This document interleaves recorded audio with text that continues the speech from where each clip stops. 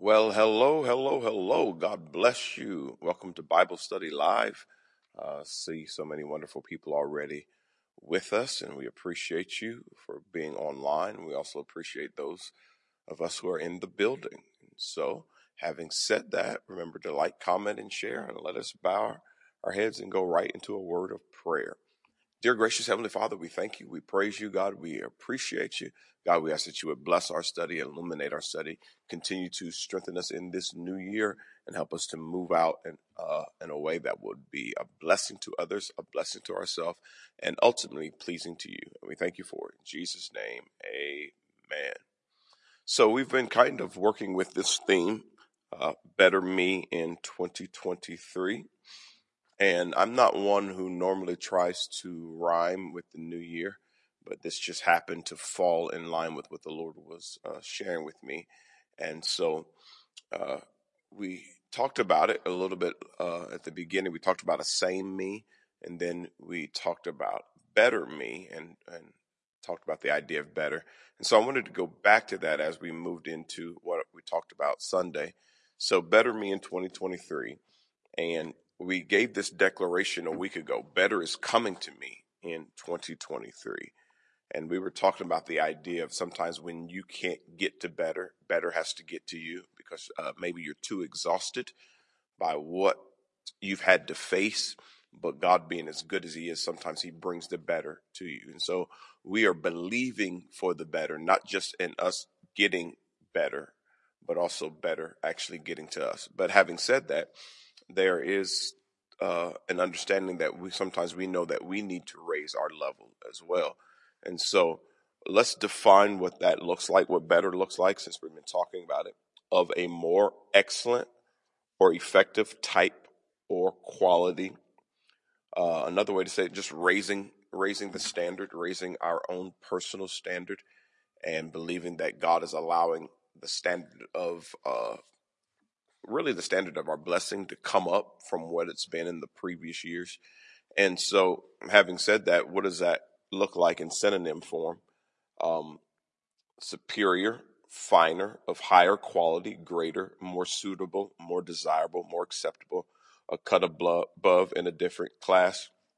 And then in many ways, there are many points and portions of our life that need to come up for whatever reason. And what we're doing, we're trusting God to do that for us, because sometimes we've done all that we can do and we still haven't always reached the cut above that we want to in every area of our life, because we're human. We all have areas of our life that we know need to come up higher. And so we're trusting God to do that. But having said all of that, and really the first 2 weeks that we've preached from this year was to alleviate the pressure. We talked about the same me, that, God doesn't have to bless a new me, that God can take the same me and actually bless me. And then we talked about better, and how that God sometimes will bring the better to us. And so the purpose of those things was to alleviate the pressure of thinking we have to do everything to get the better to come. But instead, we have to trust God and trust his process and know that God will bring us to the better, because God is doing the ultimate work in our life. But if we really, really believe that, then what are the areas that we should focus on being better? And instead of trying to be better in all these areas, like being a better this, that, and the other, we just want to simplify it and find a way where we could actually be better in something that we know we can do. Like, to be a better steward of my money, it's going to take some time to switch from wherever I am to another level, to be a better eater, or a better at my physical health, a better spouse, a better son, better daughter. Sometimes those things take time. You can't just snap your finger and in a new year become better. And so that's why we said we want to alleviate the pressure and let us know that if we invite God in, he will get us to those things throughout this year in his timing. But what is something that we can do? And so we parked at this idea here: better Christians. Better Christians. So instead of just trying to be a better human all of a sudden, and trying to do it all in our own energy. We're trusting God to help us get there. But what about just my own Christian walk as it relates to other people? Maybe that's what I should be focusing on. And so oftentimes in the new year, we're so individualistic, trying to get better for us, which there's nothing wrong with that.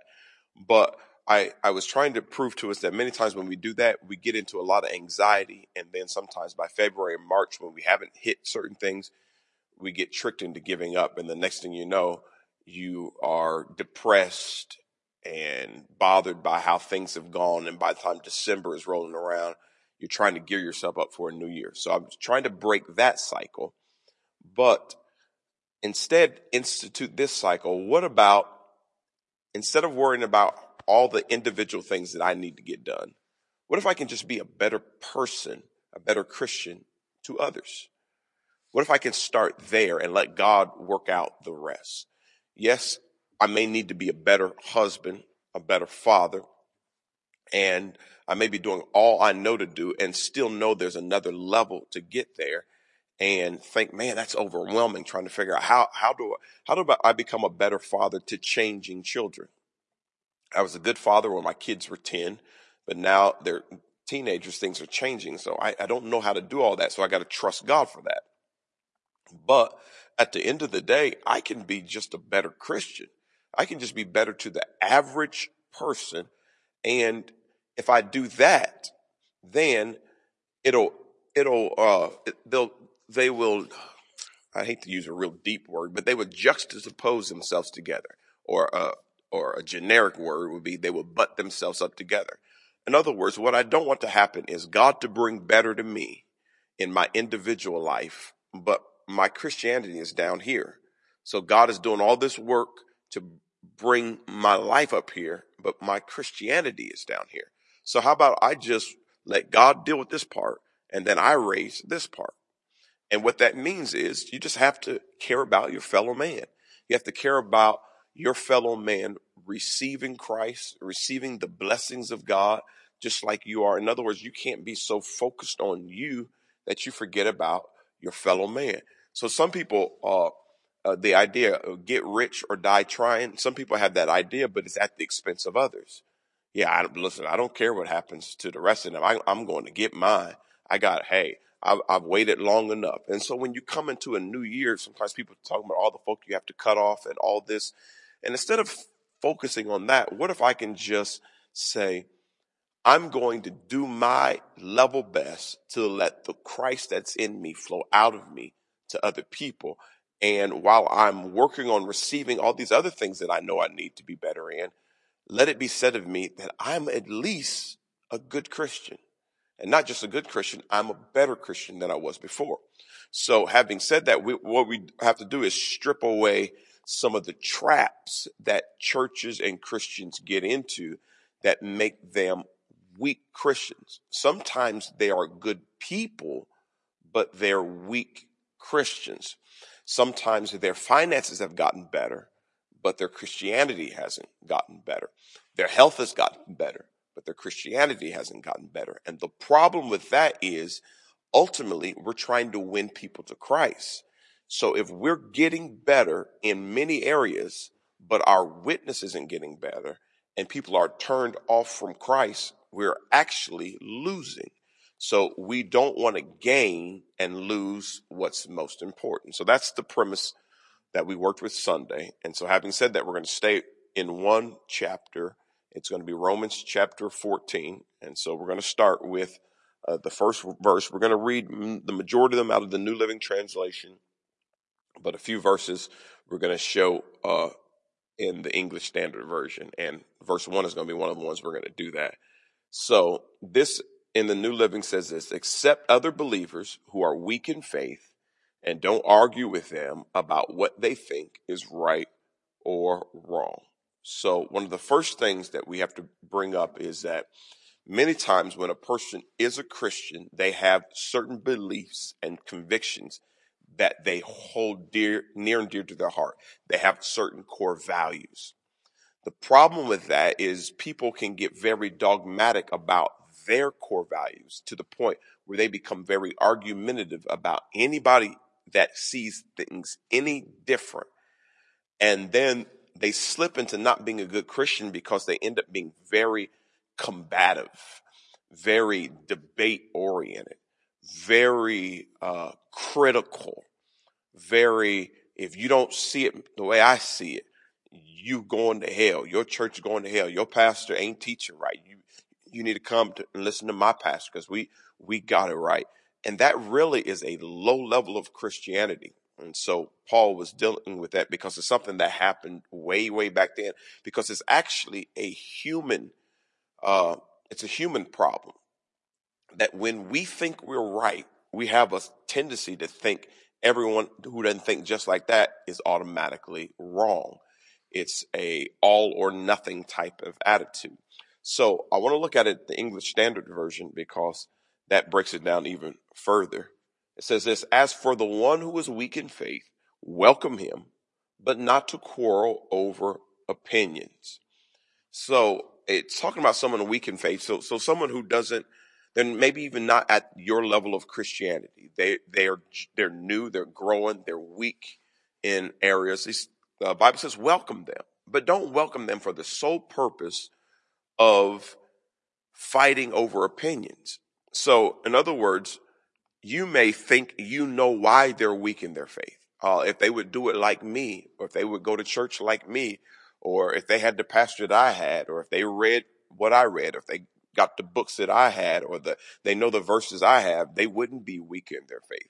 In other words, so they accept these people only to try to correct them. They accept these people only to try to debate them. Or let's just make it real simple. They accept people so they can put them in check.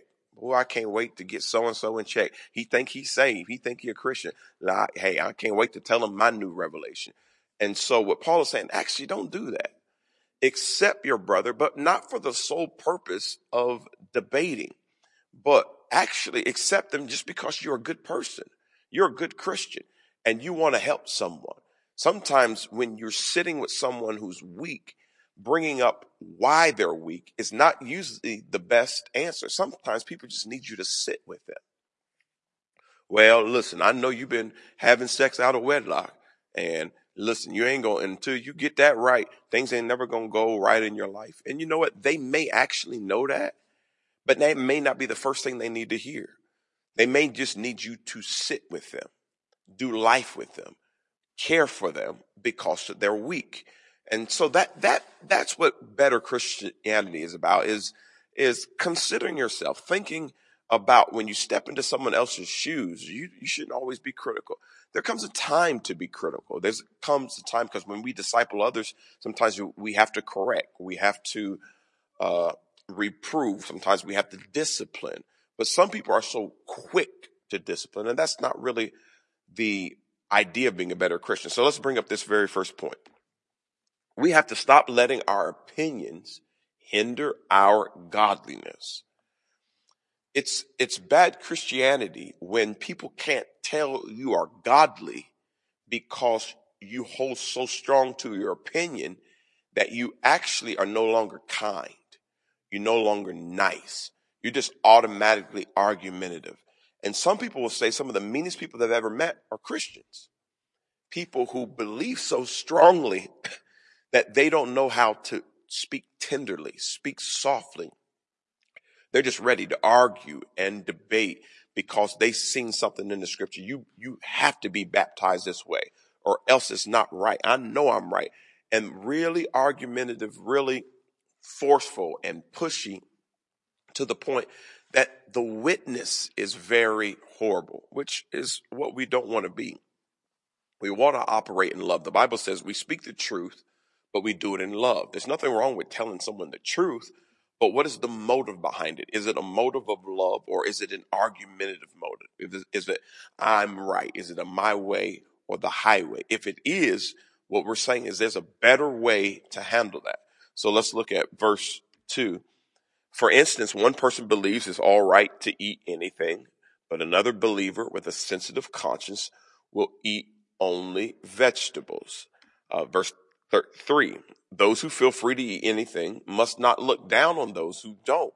And those who don't eat certain foods must not condemn those who do, for God has accepted them. And so to give us some context, if you know anything about Jesus, Jesus was a Jew. So when he came and when he came to earth, he lived as a Jew. And so he practiced all Jewish laws. But when he died, his whole point of dying for the sins is for the sins of the whole world. And so Gentiles began to be included in the salvation message, which we would be considered Gentiles. And so you have Jews who grew up one way, and all they ever did was eat a certain way because of their laws, their Jewish laws. And now they're seeing these new people coming in, and they're eating stuff that they never were allowed to eat. The Gentiles are eating stuff that they never were allowed to eat. So Jews were not allowed to eat pork. They were not allowed to do certain things. And so now God is blessing these other people who are eating pork, and it became a conflict because from their convictions, it is sinful to be eating anything that is not kosher or not law approved. But these Gentiles, they come from another background. They came from something else. And so now these two people are trying to coexist, and they're coming at it from different angles, and they end up being quarrels about it. No, I'm right. I'm right. And so this is what happens. People believe they're right based on how they grew up. They believe that, well, I grew up this way. This is all I know, so it has to be right. Well, it could be true. It may be right for you. Doesn't make it necessarily right for someone else. Here is a story that I tell all the time that I like to tell that shows the idea of sometimes how we can get caught in our tradition. So you have a young lady who's newly married, and she's making a ham for her husband. And so she gets the ham, she opens it up, and she cuts the end off of both ends off of the ham and puts it in the oven and cooks it. And the husband is like, this is great, but why'd you cut the ends off of the ham? And she's like, because that's how you cook a ham. And he's like, my mom never cooked a ham like that. And then they're arguing, and she's like, no, that is how you cook a ham. And so she asked her mom, why do we cut the ends off of the ham? And the mom says, that's how you cook a ham. That's the only way you could cook a ham. And so eventually the mom goes and asks her mom, which has been this lady's grandmother, why do you cut the ends off of a ham? And she's like, you don't have to. But growing up, my pan wasn't big enough to fit the whole ham. So I cut both ends off, threw it away, and cooked it. So now it is passed down to generations, and now the wife is thinking that's the only way you can do it. And so when the husband asks the question, now they're arguing because in her mind, that was the only way it was right because that's how she grew up. But at the end of the day, it was not law. It was just an opinion. And so be careful fighting over opinions and calling yourself a Christian because it may just be opinion. It may not be law. It may be what God wants for you. It may not have to be for everyone else. And so allow other people to live what they want to live. Now, if people are asking for your opinion and they're saying, I want you to disciple me, I want to do things the way you do things, it's okay for you to say like, okay, well, you said you wanted this. Now I'm telling you how to do it. In other words, if I have a personal trainer and they tell me, that, okay, we're going to run 2 miles a day. I'm like, no, I don't want to run 2 miles a day. Well, if I want to be trained by them, I'm going to have to do it their way because I'm coming to them. But it'd be different if a trainer just comes, knocks on my door, drags me out of my house and say, we're running 2 miles. And you better like it or not. I'm like, wait a second, get out of my house. What are you doing? Some people are like that with their opinions. They force it on other people, and it's really not a good level of Christianity. All right, let's read further. Let's look at verse 4. Who are you to condemn someone else's servants? Their own master will judge whether they stand or fall, and with the Lord's help, they will stand and receive his approval. Paul makes a very powerful statement. He says, who are you to judge someone else's servants? And basically what he's saying is, the people don't belong to you. They belong to God. So who are you to judge someone else's servants? Because you're not the master. You're not the controller. They don't belong to you. So be careful how you force yourself into their life. So I work for General Motors, and it would be like a supervisor from Ford coming into my plant and then telling me what I'm getting ready to write you up, Andre, because you're not doing it the Ford way. Well, I'm not doing it the Ford way because I don't belong to Ford. I belong to General Motors. So I'm going to do it that way. And we actually can call the police on you, Mr. Ford supervisor, because you're trespassing. You're in the wrong lane. Now, if you're saying that to the Ford employees, you would be right. But you can't say that to the General Motors employees because you have nothing to do with that. And so Paul is saying you don't own these people. You can tell someone your opinion, but you can't lord it over people and be mad at people and fall out of relationship with people because they don't do it your way. There are some people that believe you should only read the King James Version. Every other version is messed up, wicked, and twisted by other people adding in. It's okay to have that opinion, but you mean to tell me that if you walked into my church and I'm preaching the New Living Translation, that you're going to tell all the other saints, don't listen to that preacher. He's wrong. He's no good because he's using the wrong Bible. It sounds far-fetched, but there are Christians who believe that. They only know what they believe, and they are so narrow-minded that they fight and they fuss because they only think their brand is right. And what it's done is caused so many breakdowns in Christianity. So we don't want to be that way. We want to be better Christians, and we want to allow for other people. We don't allow breathing room because we don't control anybody. We're just trying to do life with people. We're trying to communicate Christ's love compassionately. So that leads us to this point. People belong to God, not you. Humans make awful masters. We see that in slavery. We see that in human trafficking. Humans were not made to be masters. Humans were made to be servants of the God of the universe. And we're supposed to be coexisting and working together to serve that God. So when I think that it's my job to master or lord it over other people, I'm moving in a way that is not very healthy. Here's another point. Only weak-minded people feel the need to control other humans. Something that we have heard a lot more than I've heard now than I did when I was a younger child is because it's become more prevalent and it's been pointed out, especially as we've talked about mental health, but it's the idea of narcissistic people and narcissistic behavior. It's something that is more readily talked about now, but it's a really horrible spirit filled with pride. But one of the things about it is manipulation and control come with the idea of narcissism. And people who are caught up in that, if you try to go your own way, they will do everything they can to manipulate and control to get things their way because they only see things their way. But it makes it a weak-minded person has to control other people. Leaders lead by influence and they lead by example. Sometimes they lead by their words, but they never forcefully have to make people follow them. A good leader does not have to control. A good leader, people buy into them because they believe in them. They just are influenced about them. It's something about them that says, hey, I know I've been doing it this way all my life, but I'm looking at you. I want to do it your way. That's good leadership. But control is not leadership. So Paul was warning them about the idea of trying to control others because people don't belong to you. They belong to God. All right. So verse 5 says this, in the same way, so he's switching conversations, but in the same way, some think one day is more holy than another day, while others think every day is alike. You should each be fully convinced that whichever day you choose is acceptable. So he said, you really have to be fully convinced for yourself. So an example in Christendom now, there's something called the Latter-day Saints. Latter-day Saints, they worship on Saturday based on the Jewish Sabbath would have been from sundown Friday to sundown Saturday. So they believe the Sabbath is Saturday. So they actually go to church on Saturday.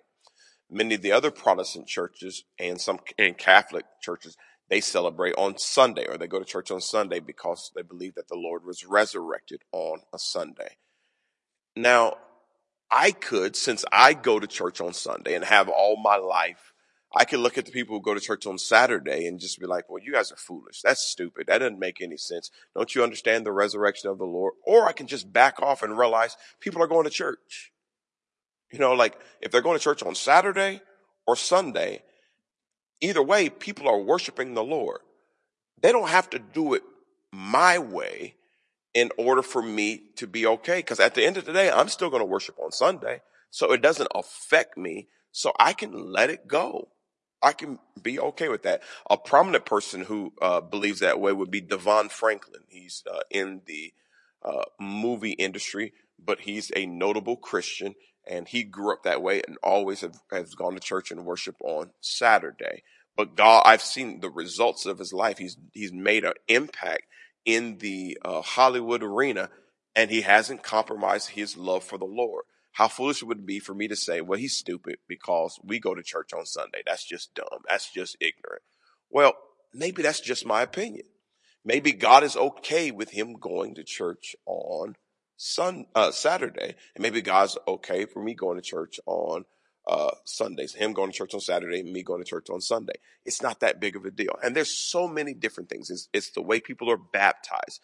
Some through scriptures believe you can only be baptized in Jesus' name. Others believe it's the Father, Son, and the Holy Ghost. Some believe you can't be saved if you don't speak in tongues. Others believe that speaking in tongues is not a sign of salvation. And there's scriptures that people use, and people have fought over that, and they've just missed the big picture. So I grew up in a church where there were people who spoke in tongues, but there's a notable man who really made a difference all around America and beyond, who never ever spoke in tongues and said it. Billy Graham. Everybody's heard of the name Billy Graham. Billy Graham made a huge impact in America and around the world for the gospel of Jesus Christ. But when they asked him about speaking in tongues, he said, I've never done it. So me growing up under preachers who did speak in tongues, am I going to say, well, Billy Graham, I don't care what he did. He going to hell because he didn't do it the way my pastor did it. That makes no sense at all. And one thing I like about Billy Graham is he never would say that the other preachers who did speak in tongues, he said, I don't think there's anything wrong with them. I just personally haven't done it.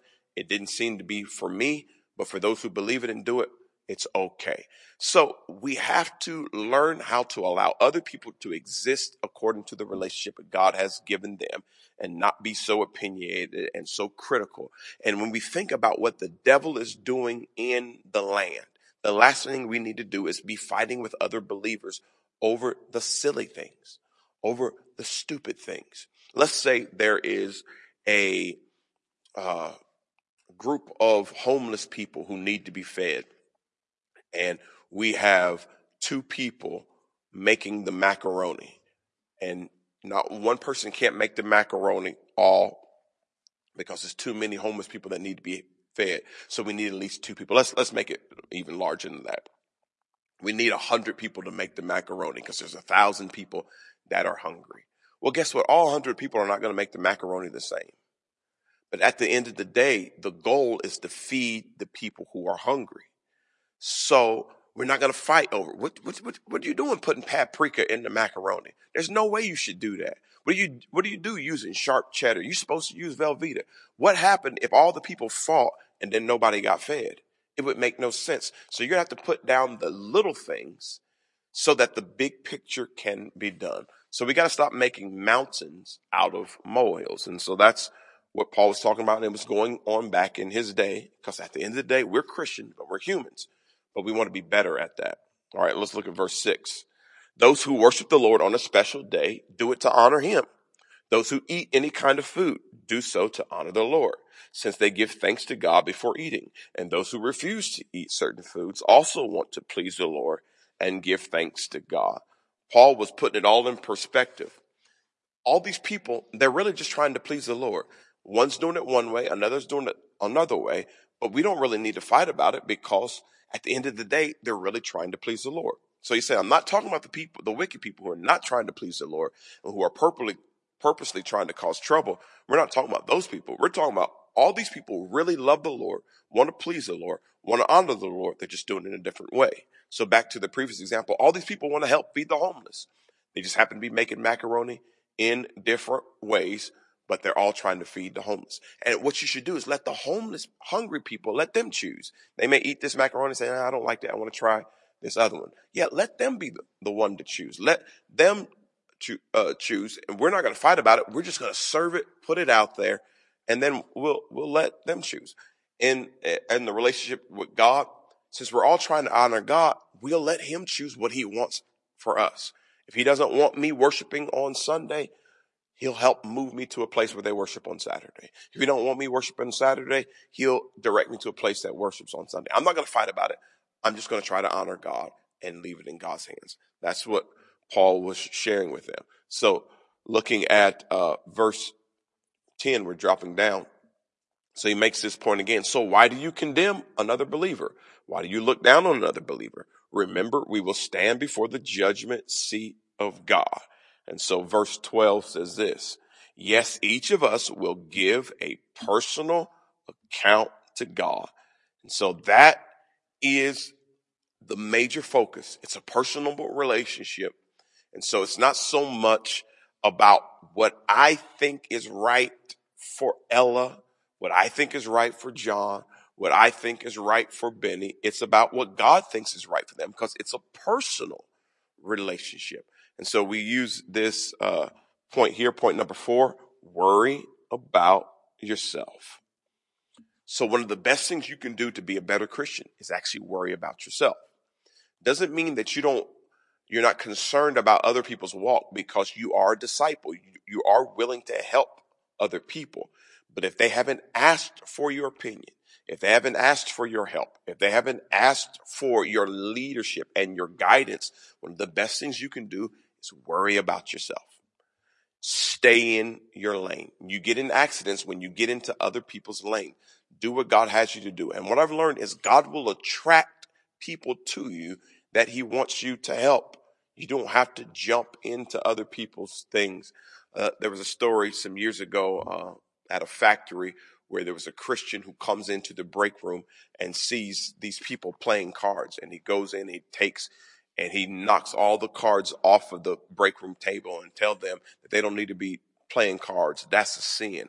And in his mind, he was thinking about what happened when Jesus overturned the tables in the temple, but he was totally out of context. God maybe told him not to play cards, but they ain't got nothing to do with these other people. And what a horrible witness as a Christian to come in there and you got people who are just playing cards on their break, and here you come in being super spiritual and deep and telling people that they're sinning, and these people are looking at you saying, I'm about to punch you in your mouth if you don't get your hands off of my cards, and what's wrong with you? And we have Christians that think they're doing God a service, and they're actually doing him a disservice, because they're just not good people. They're just not being good. They're not kind. They're not nice. But in their mind, they think that they have to save the world from sin. Jesus already did that. Just show Jesus in your walk, in your life. One of the easiest things you can do is just be kind. Be kind to people, saints and sinners alike. Be kind to people. You may not agree with the homosexual lifestyle, but doesn't mean you can't be kind to people. You may not agree with the transgender, but doesn't mean you can't be kind to people. Just show the love of Jesus. That will go a long way. And so Paul was trying to help them. And I came up with this point thinking of a video I watched some years ago that I love. And it was just a man who was videoing his daughter, who's maybe 2 years old at tops. And he's in the front seat and his daughter's in the back seat trying to buckle her seatbelt in her car seat. And so he asked his daughter, do you need any help? And she was like, no, Daddy. And then he asked again, and she's like, no, Daddy. And then the dad says, well, sweetie, what do you want me to do? And she said, worry about yourself. In a polite way, but it was so cute. She was saying, you stay up in the front seat. I got this. And he was able to video it, and it went viral. It was so funny. But it reminds me that sometimes people, you have to learn to let them struggle to get the seatbelt buckled of their own life, because that's how they learn. You can't always jump in and try to fix because you mess things up. And another story that I always tell that helps us understand this is that Joyce Myers tells a story about a man who's seen a caterpillar in the cocoon breaking out, and he was struggling to get out to become a caterpillar. So the guy goes in and he touches the cocoon thinking he's going to help the caterpillar come out to be the butterfly. But what happened is he interrupted the process, and it came out half caterpillar, half butterfly. In other words, he actually messed it up totally. It was turning into something beautiful, but he put his hands in there and he actually messed it up. So be careful stepping into other people's lives when God is working on them, working on their process, and you're so eager to have them look like you the way you want it done that you're actually messing up what God is doing. So worry about yourself. That helps you become a better Christian. Verse 13. So let's stop condemning each other. He keeps bringing this point up over and over. Decide instead to live in such a way that you will not cause another believer to stumble and fall. Okay, so now we're going to turn the conversation because Paul's making a shift, but we're going to do a summary before we do that. But before we go to the summary, it reminds me of a message I preached about the middle of last year. I preached a message called Judgmental Christians. And we talked about how it's okay to judge, but we have to be doing it in the right way. And so in this, these two sermons could actually go together. Piggybacking off of that, what Paul is saying is you have to make sure you're not condemning people. And that's the thing. When you're putting people down, you're belittling people, you're being mean and harmful to people. That is not godly at all. You cannot say that you are a witness for God and you're doing that. You should only look down on people to help them up, to pick them up, to get down and do life with people. And if you can't, if you don't understand something, my father-in-law taught me this years ago, what you don't understand, just don't put your mouth on. So I may not understand the struggle of the gay lifestyle. And I have someone who says that they're saved and they say they're gay. Maybe I don't understand that, but that doesn't mean I got to put my mouth on it. And what I mean by putting my mouth on it, that don't mean I have to talk about it. Oh, you know, so-and-so, they think they're going to go to heaven and they just gay and blah, blah, blah, blah, blah. How are you helping?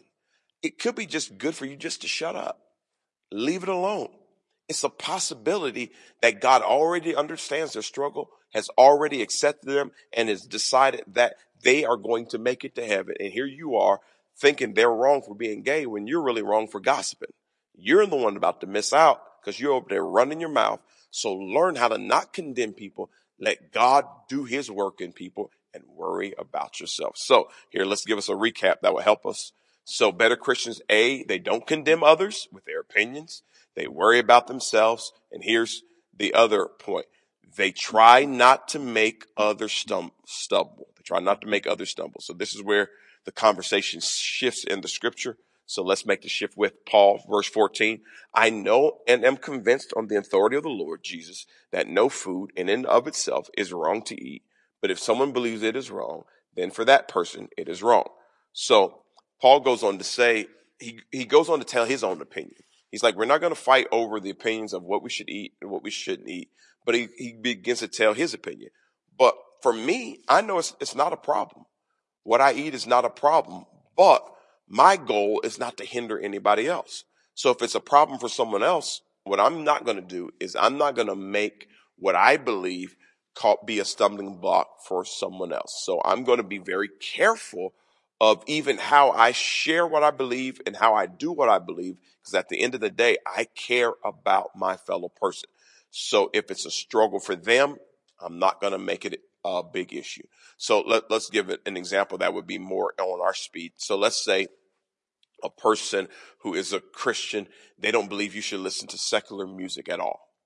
I have secular music in my car, and this person is going to ride with me somewhere. We're going to ride to Indianapolis. It's an hour ride to Indianapolis. It's not going to hurt me one bit not to make sure no secular music is played because I don't want to hinder that person. Once they get out of my car, I can turn it back on, but I'm so caring about how they feel, even though I don't feel that way, but I care about how they feel. I'm willing to accommodate someone else. So number one, we don't condemn others, but we're willing to accommodate others. Because at the end of the day, we love everybody. So, hey, if that bothers you, not going to do it. I'm not going to do it.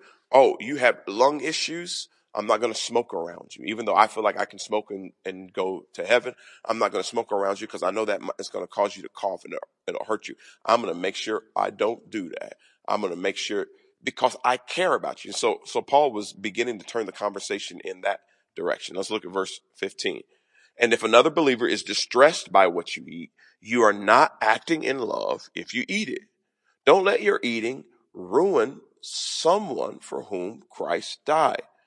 Another scripture says it this way: don't let your freedom become an occasion to the flesh. Don't let your freedom hurt someone else. Don't let what you believe hurt someone else. It's okay to believe what you believe and stay in your lane, but don't let it hurt someone. Don't condemn someone with what you believe, but also don't hurt someone. If it's going to offend them, it's okay to take down and do something different. It's not going to hurt you to go out of your way for the sake of someone else.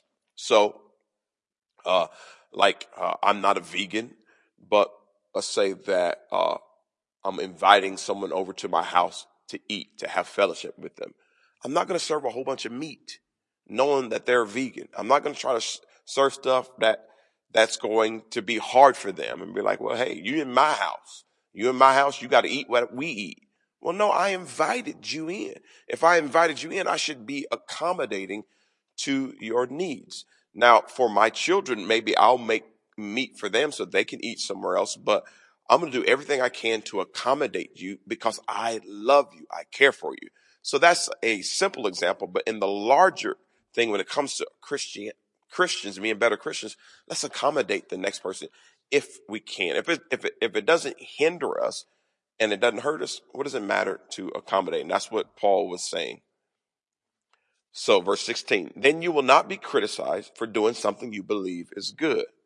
So he says that if you believe it's okay to do it, but you do it in such a way that is non-accommodating and is actually hurting someone, what happens is you're going to be criticized for doing something you think is okay. So to avoid all that, just learn how to do things that benefit unity and community and fellowship. When you're by yourself, do what you do. Whatever floats your boat, do it. As long as it's in the realm of godliness, it's okay. But when you're doing life with other people and you're around other people or you're in a public space, learn how to do things differently so you're not criticized. And so it's not that we are afraid of criticism, but let's not take on unnecessary criticism because we are not thinking about someone else or we're being selfish. I love all kinds of fish. I love whiting. I like catfish. I like salmon. I like tilapia. I like all kinds of fish. But the worst fish I've ever had is shellfish. And when you are around the selfish people, that's the worst kind of fish. So let's not be selfish in the way that we live. All right, moving right along. Number 5, better Christians keep the main thing the main thing. So here's the main thing. Romans 14:17 says this: for the kingdom of God is not a matter of what we eat or drink, but of living a life of goodness, peace, and joy in the Holy Spirit.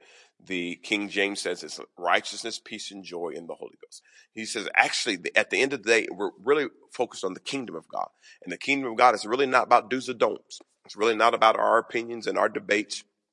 It's really not about how I see it and you see it. It's really about righteousness, peace, and joy in the Holy Ghost. So if I can accommodate you and it doesn't hurt my righteousness, doesn't hurt my peace, it doesn't hurt my joy, it's okay. Let's do it.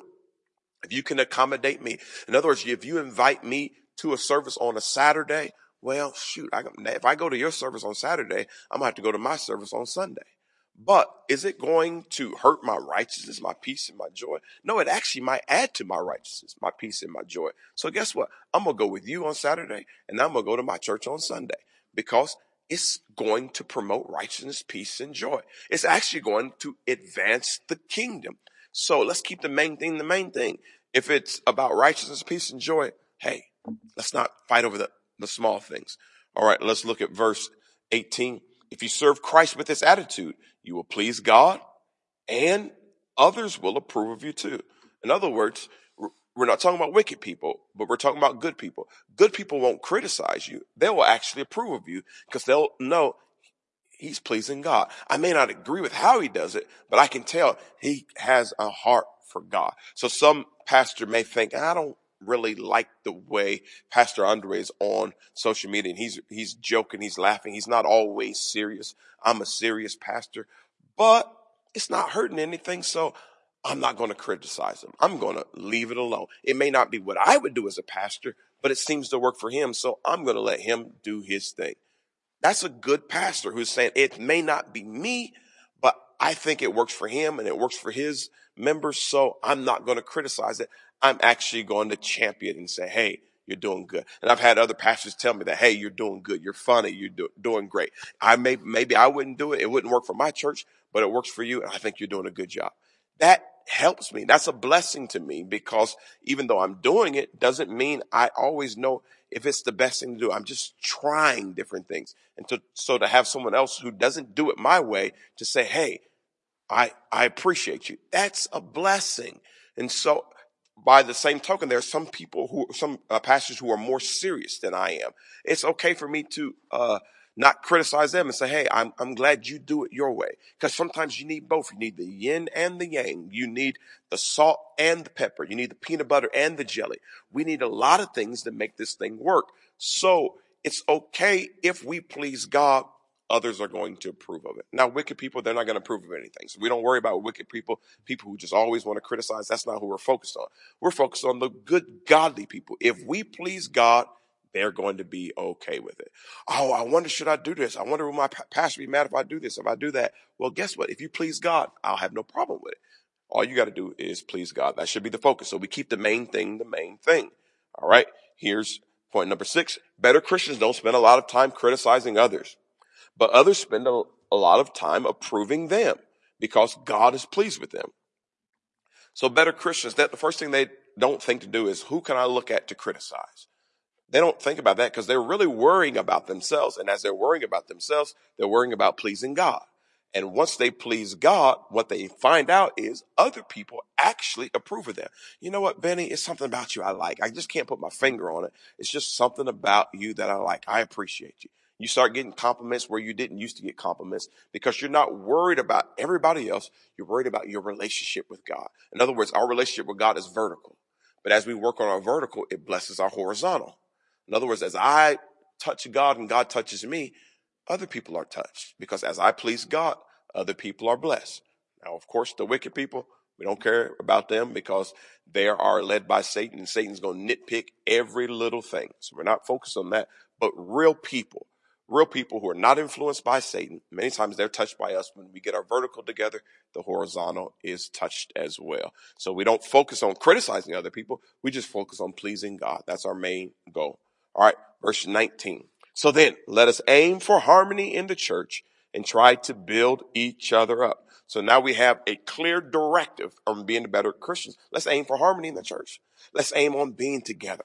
We're better together than we are apart. Now, we say it in theory, but it really doesn't seem to be lived out, especially when you see the political arena. But we're called the United States of America. But sometimes we look like the divided states because we're just fighting. And we got, whenever the politics rolls around, just fight. And I wonder how other countries are looking at us. We don't seem so united. Well, it's not my goal to really fix the United States, but when it comes to the church, we should be totally different. We should be united. We don't have to all believe the same thing. If I'm a Hoosier and you're a Buckeye, we're not going to believe the same thing. I'm going to root for Indiana teams. You're going to root for Ohio teams. But at the end of the day, we still all are Americans. Same thing with the church, but in a larger realm, we may not see things all the same way, but we're all Christians. We were all bought by the same blood, the blood of Jesus on the cross. So at the end of the day, we should be promoting harmony. We should be promoting peace and hair grease. We should be promoting love and joy, righteousness, peace, and joy in the Holy Ghost. And if we would do that, churches wouldn't fight.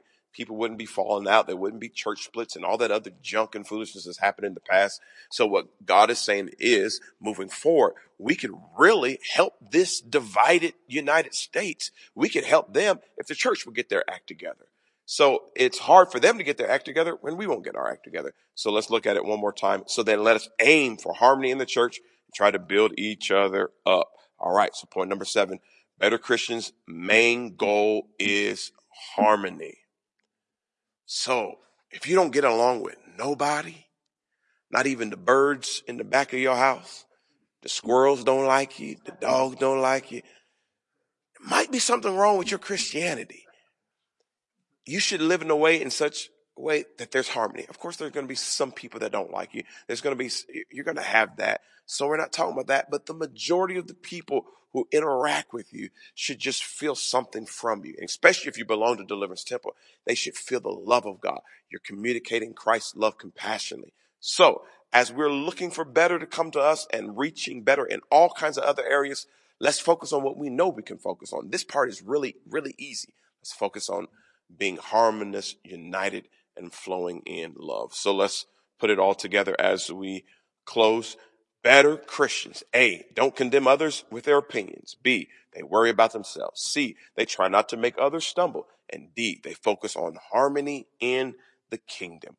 Verse 20, and the rest of the verses, I'll just read through these. Verse 20 says this: don't tear apart the work of God over what you eat. Remember, all foods are acceptable, but it is wrong to eat something if it makes another person stumble. Paul's just reiterating his point again. Verse 21, it is better not to eat meat or drink wine or do anything else if it might cause another believer to stumble. You may believe there's nothing wrong with what you're doing, but keep it between yourself and God. Blessed are those who don't feel guilty for doing something something they have decided is right. I will point this out for a second. What we're not talking about is being phony. Just because you hide certain aspects of your life doesn't mean you're being phony. It sometimes means you're using discretion and you're showing wisdom. I think it's okay, but I don't want to hinder anyone else. So I'm going to actually keep it private. I'm not really going to show it. So I use the example of dress. So you say, so a woman who's actually been losing weight and they look really, really good, and they know they could wear more revealing clothes, but they think, I'm going to church and I really don't want the focus to be on my body. Even though I've been working hard on my body and I've been getting in shape, I really don't want that to be the focus, because there may be a single man there that might, instead of worshiping God, they might be looking at my body parts. So what I'm going to do is I'm going to dress less revealing. It doesn't make me less of a person. Doesn't mean that I'm dumbing myself down. I'm just thinking about the other person. Or I use the example on Sunday that when I occasionally drink alcohol, I only tell you so that you know, because I want to be honest with you. But by the same token, if I was to go out with you, I wouldn't order it. I wouldn't drink it, just because I don't want to take something that I feel free in, and I don't want to cast it in the downlight. I'm your leader, so I want to always look like your leader. Not that I'm being phony. I'm just using discretion and wisdom. So that's what Paul is saying. He's saying, don't take what you believe and make it a stumbling block for someone else, because then you're not working on harmony. So another example of that, I was with some people who I really respected, but they believe that you're supposed to be baptized in Jesus' name. When I was baptized in the name of the Father, the Son, and the Holy Ghost. So what I decided to do, I would get baptized with them. I allowed them to baptize me, and they baptized me in Jesus' name. It wasn't going to hurt me at all to do it the way they believe. I wouldn't listen, before you put your hands on me, I want to go down in Father, Son, and Holy Ghost. This is the way I know it. This is the way I believe it, based on this scripture, that scripture. That wouldn't have made any sense. What I was trying to do, I was trying to fellowship with people. I was trying to harmonize with people. So I was accepting of doing it their way. Because at the end of the day, I like Jesus' name too. So hey, dunk me any kind of way. As long as it's got Jesus in it, God in it, I'm okay with it. So that's all Paul is saying. So I don't want to beat that horse too much, because I want to get us out of here. Verse 23, but if you have doubts about whether or not you should eat something, you are sinning if you go ahead and do it, for you're not following your convictions. If you do anything you believe is not right, you are sinning. And so I want to use this verse in the English Standard Version too. It says this: and he that doubteth is damned if he eat, because he eateth not of faith. For whatever whatsoever is not of faith is sin. So here's the final context. If every time you try to do it, you feel convicted, you feel bothered, and you don't have a peace about it, you can't do it in faith, it's not for you. Don't do it. Let it go. Don't worry about what someone else is doing. Well, pastor says he's able to drink a glass of wine every now and then, and he's okay. But I don't think I could do that because I've had trouble in the past. Well, that's fine. Do what works for you. It's okay. So don't do anything that you don't have faith in, that you can't have a clear conscience in. And if you've done some things and then after a while you just don't feel good about it, not a problem. Just don't do it again. It's okay. You're still part of the kingdom of God, and it's all okay. The idea is we know better is coming to us, so what we want to do is focus on being better Christians. All right, let's bow our head and let's close in prayer. Dear Heavenly Father, God, we thank you and praise you. We honor you. We love you. We appreciate you. God, we truly want to be better Christians, so we don't want to condemn others. We don't want to hurt others. We want to live in harmony. We want peace and joy and righteousness and the Holy Ghost to be aspects of our life. We want to please you, and as we please you, others will be blessed. And God, we thank you for it. So help us as we live our vision every day to ultimately always be communicating Christ's love compassionately. In Jesus' name we pray. Amen. God bless you, saints and friends. We love you.